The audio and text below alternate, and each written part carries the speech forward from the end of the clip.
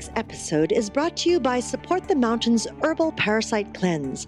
This formula targets the small and large intestinal tracts and larvae, the most broad-spectrum formula available today. 100% organic, formulated by Dr. Mikio Sankey, author of the Esoteric Acupuncture series. For 10% off your first bottle, visit shopyogahub.com and use the coupon code CLEANSE at checkout. Hello and welcome to YHTV and our magical medical tour.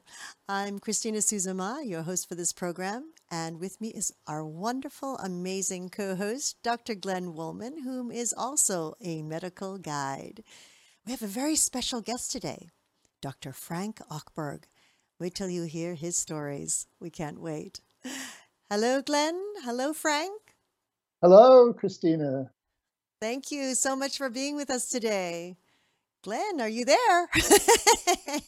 I'm already mesmerized by the whole day.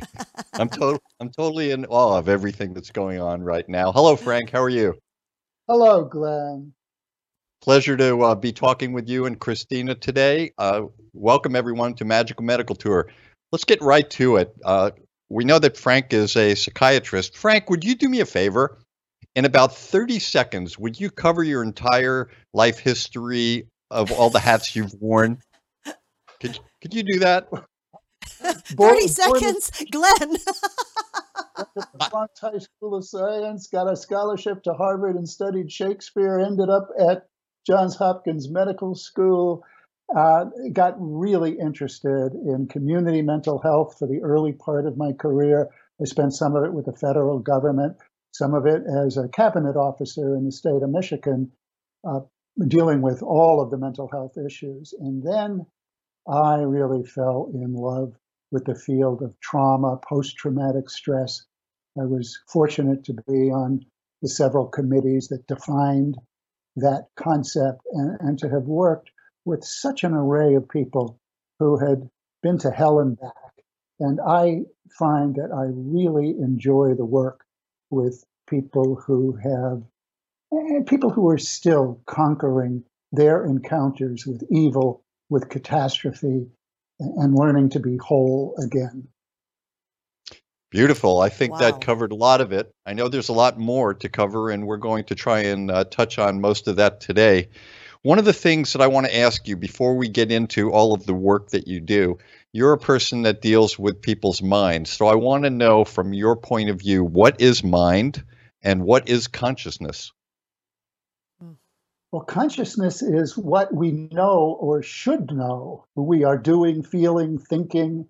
It's not being asleep, and it's not acting without full awareness. We didn't even have a concept of conscious and unconscious until Sigmund Freud gave it those words. But it's been with us for a long time. Most of us understand that. I think of the mind as something that's a little bit more than the brain. But even the brain is a wild and mysterious place. And then we're still getting a sense of how it works, and particularly how it works when we're not aware of the fact that it's working. But mind to me is everything that we think and we feel. Okay, I'm happy with that. Christina, any thoughts on that? Any thoughts on it? Well, what can I say? What's your thought on mind? It's like my Use your mind. Is it mind. my mind that is going to speak now? Yeah, really. So what I'm hearing, Frank, is do you mean that like when you say your mind is everything, does that encompass consciousness? Maybe it's not everything, because what you have in your mind and what people get from your mind is not necessarily all of you. Your mind may not be aware of or even directing the shape of your mouth, whether you're smiling or frowning. So much that we perceive, and my wife perceives a heck of a lot more than I intend to show. She's continually telling me what's on my mind, and she may have a better idea than I do. There's more to who we are than we're aware of. Interesting. Thank you. Let's leave it And at the that. mind is organ of awareness. Mm. Oh, I like that. So we're going to talk about PTSD and your involvement with PTSD. We're going to try and get an understanding of what it is, and we're going to work our way through all of it. Are you one of the people that actually defined PTSD? Well, in a way, yes, and in a way, no. There was a committee called DSM-3, the Diagnostic Statistical Manual of the American Psychiatric Association. At that point, I was acting in other capacities within the Psychiatric Association, within the federal government, and then in the state government. But I did join the task force and the committees uh, right afterward, and I had a role in helping to bring the National Institute of Mental Health into policy conversations about the creation of post-traumatic stress disorder. So yes, I am considered one of the architects of the diagnosis, one of the people who helped revise the diagnosis. And it's an interesting story because while the concept existed back into ancient Greek times, and it's reported in the Peloponnesian Wars, it's been around for a long time, and not just for combat veterans, but for others who have encountered extreme events, usually deadly events. But we put it into almost legal language, and we acted like a congressional committee that decides what the law is all about. And we laid that out in 1980 for the first time. I've been part of that genesis.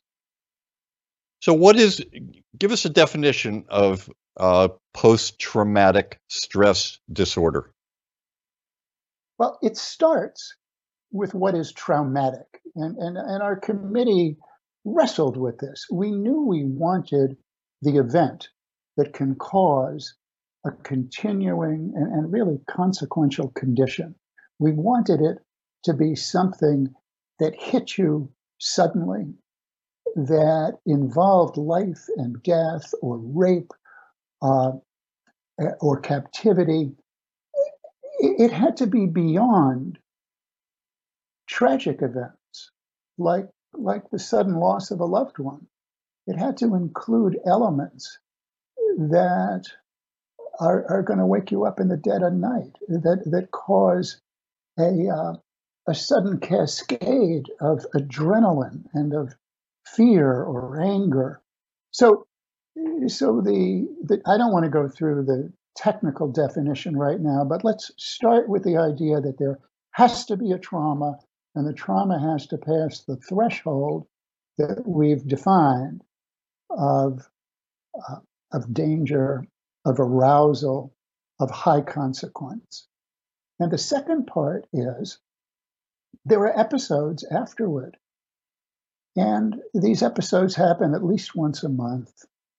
And they include having memories that you don't want to have, or nightmares that are sometimes a reenactment of what happened, but sometimes they're part of what you imagined and what you connect to life-altering events. I'll give you more on that later. Mm-hmm. It can also include a flashback, which can be dangerous if you are armed and if you feel that you are being attacked the way your battalion was attacked in combat. So a flashback is like a hallucination to something that actually existed.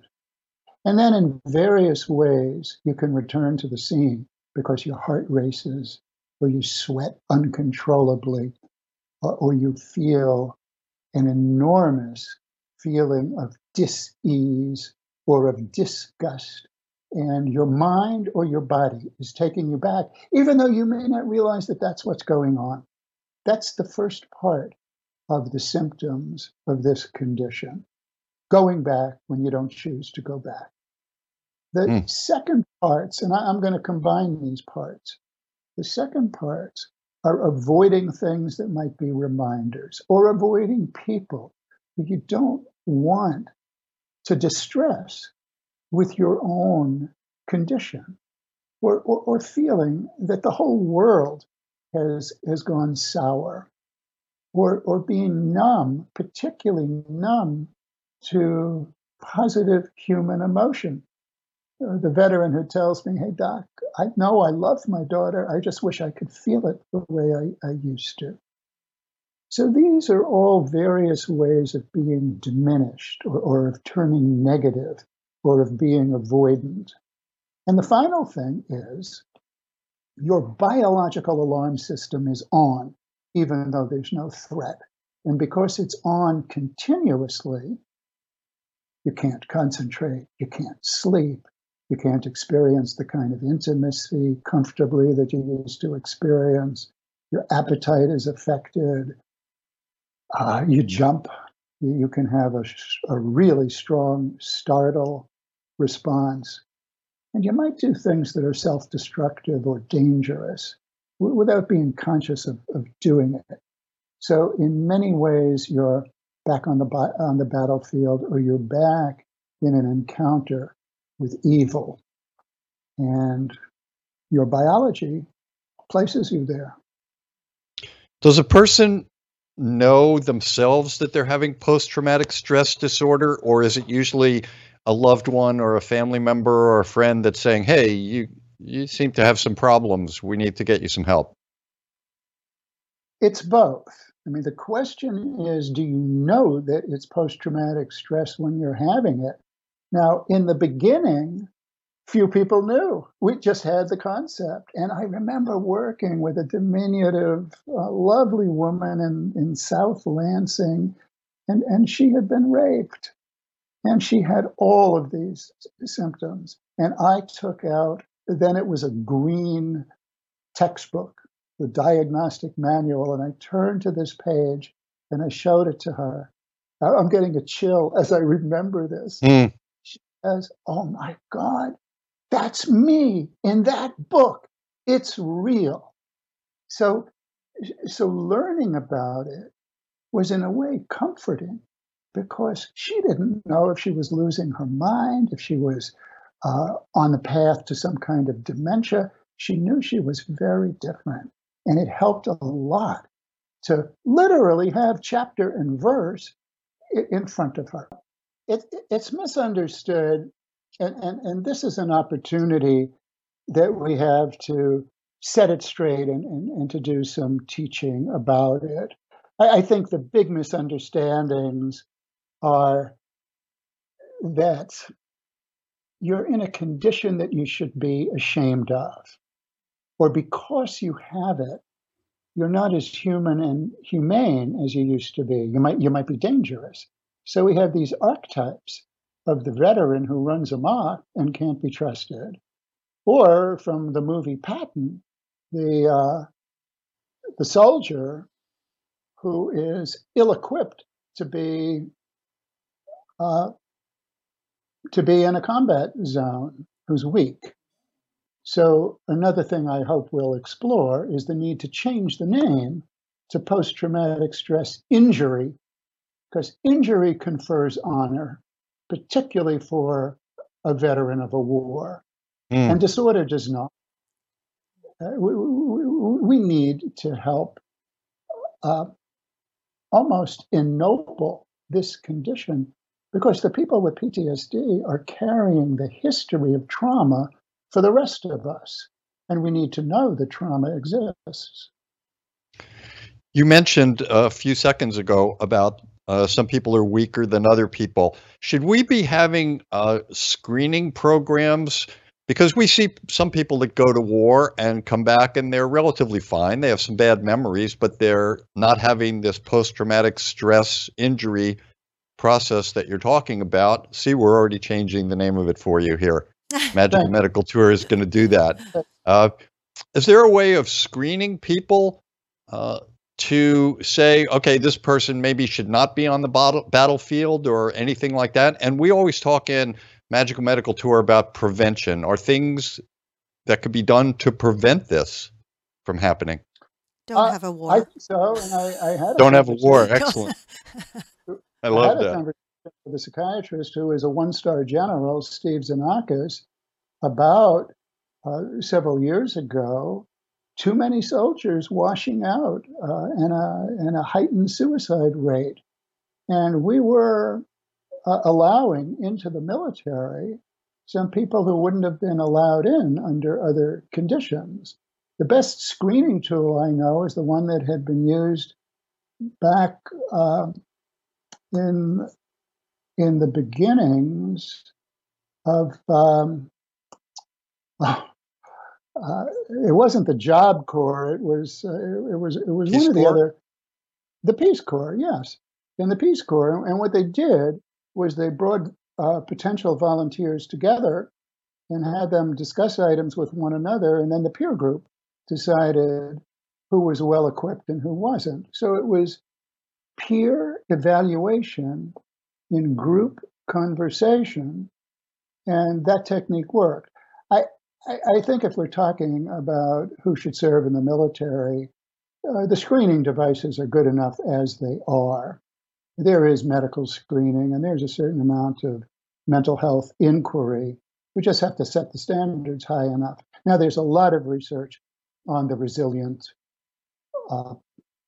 combat soldier or Marine or naval officer. And to be in the special forces, you do have to pass very high tests, including physiological tests of resilience. And what we learn is these are people whose alarm responses go up very quickly, but also come down very quickly when there's no need for alarm. And they have physiological stamina. They're at the high end of mental fitness as well as physical fitness, and they know how to be trained extensively, and they know how to operate with reliance on one another.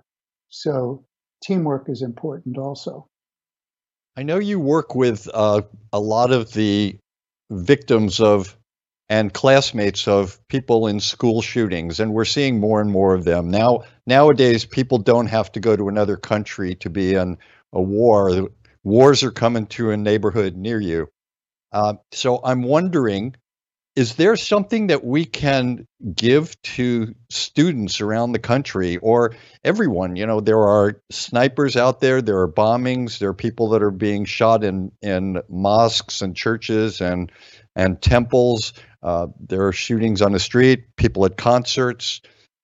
It seems like this is happening more and more. Is there anything that we can do now to set our minds in a way that if this does happen and we're involved in it, we will be better off for it? Like taking an anti-malaria drug and going into a malaria region. Is there anything we can do for the future traumatic stress injuries?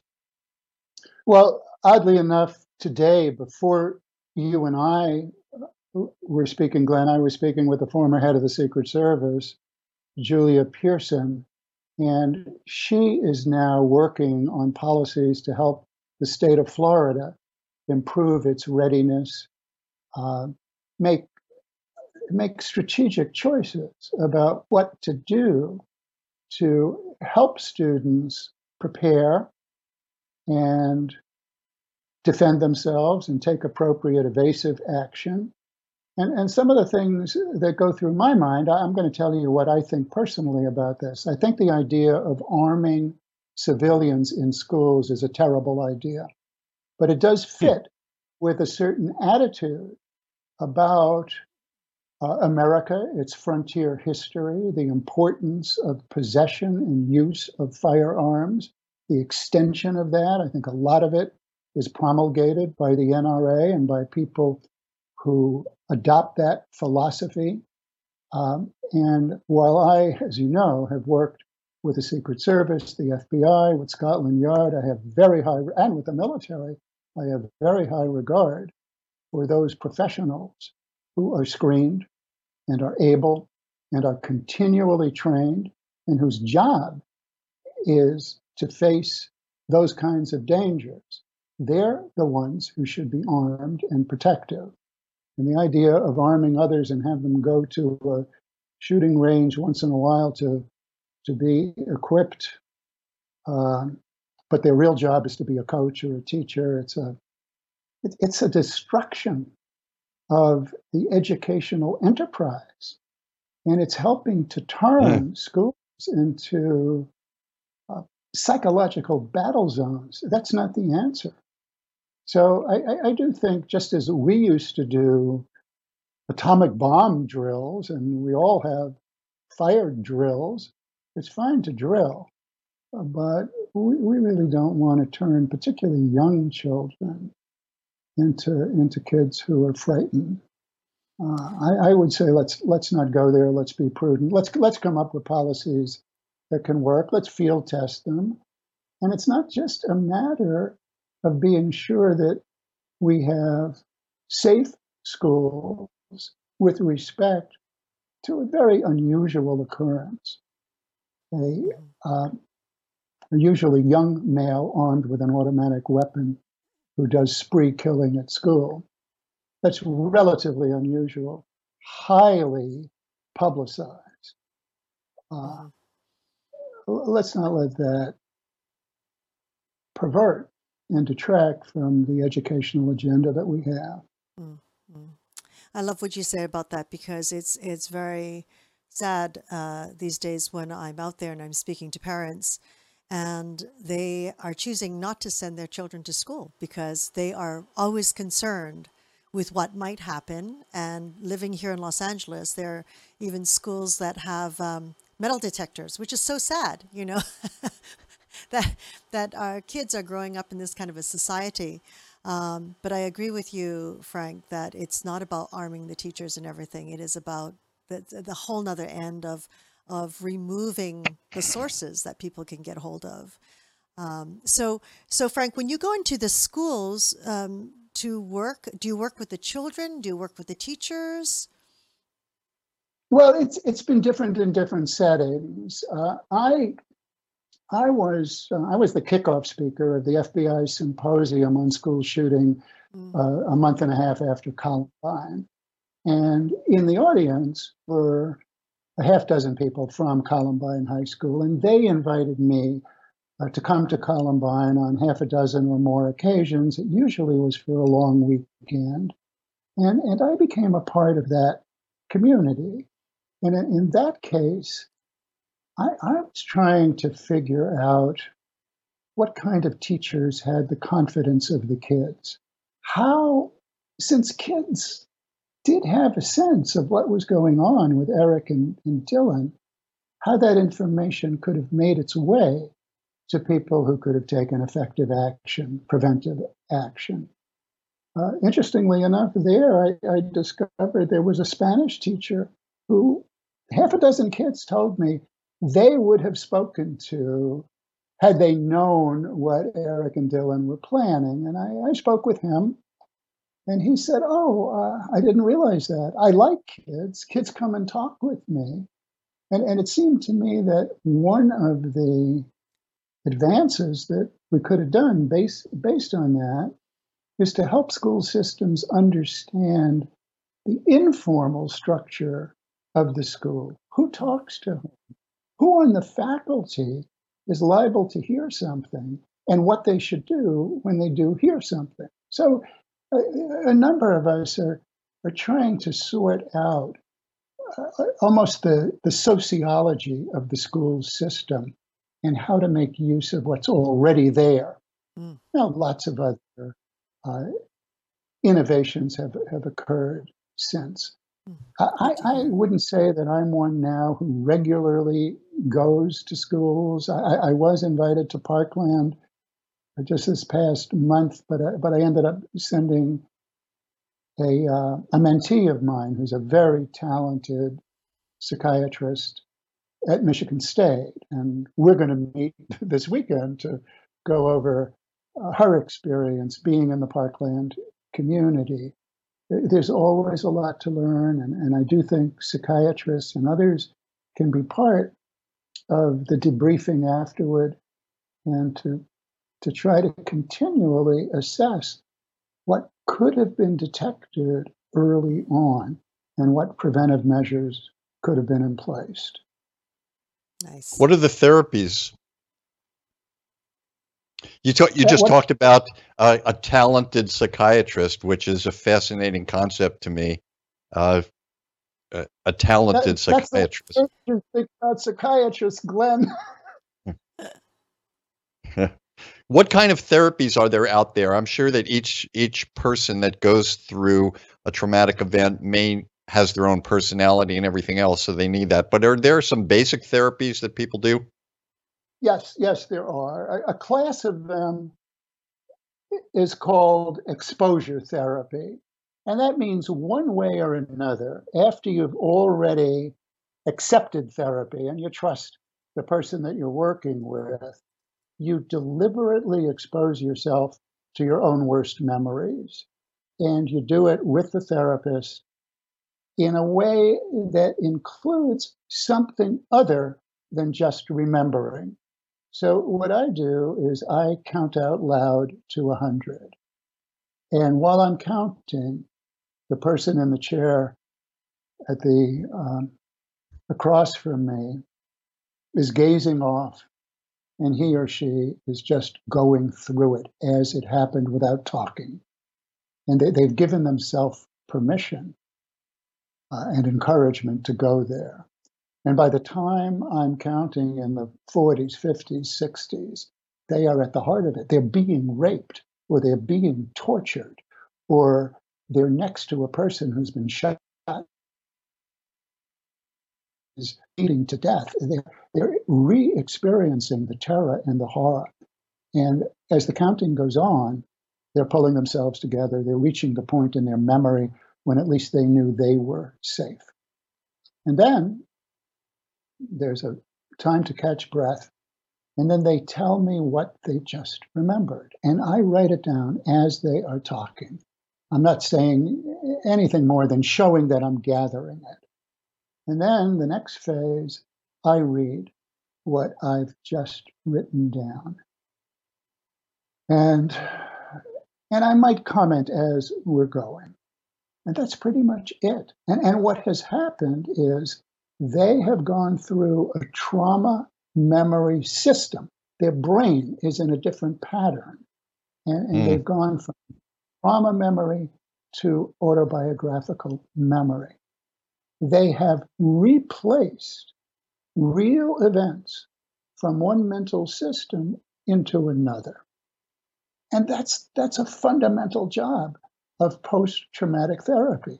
Francine Shapiro invented a widely popular method that's called EMDR, eye movement desensitization, reprocessing. And she waves a finger back and forth as a person is going through these memories.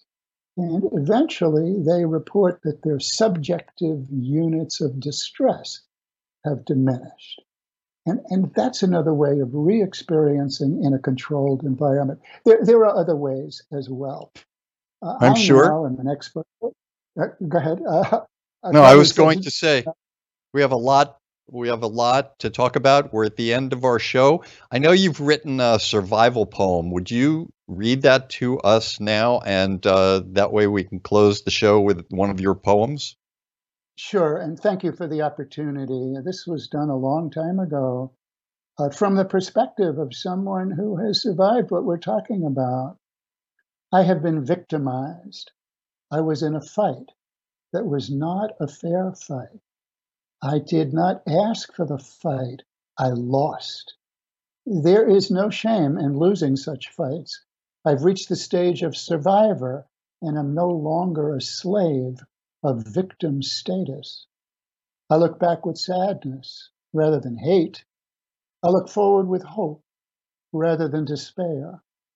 I may never forget, but I need not constantly remember. I was a victim. I am a survivor. Beautiful. And on that note, thank you very much for sharing your expertise and wisdom with us, Dr. Frank Hochberg. And thank you, Christina. Thank you, Dr. Ackberg and Dr. Woolman, and thank you to all of you for joining us here today on YHTV. If you would like to learn further about Dr. Frank Ackberg and his fascinating work, you can go to his sites, giftfromwithin.org, giftfromwithin.org, and traumajournalism.org. We will have these on the website, and so that you can click straight through over to them. And of course, you can follow our wonderful medical guide, Dr. Glenn Woolman, through his website, glennwoolman.com, or through his Facebook, The Medical Guide. Thank you so much for joining us here today. And if you are listening to this podcast or if you are watching it through YouTube, give us a like and share it with others that you know will benefit. And we would love to hear from you. If there are any topics that you would like us to cover, please feel free to give us a call. We would love to hear your comments and feedback. Give us a call at 818-LETS-TALK. 818-LETS-TALK. And of course, you can always connect with us through yogahub.com. Thank you so much.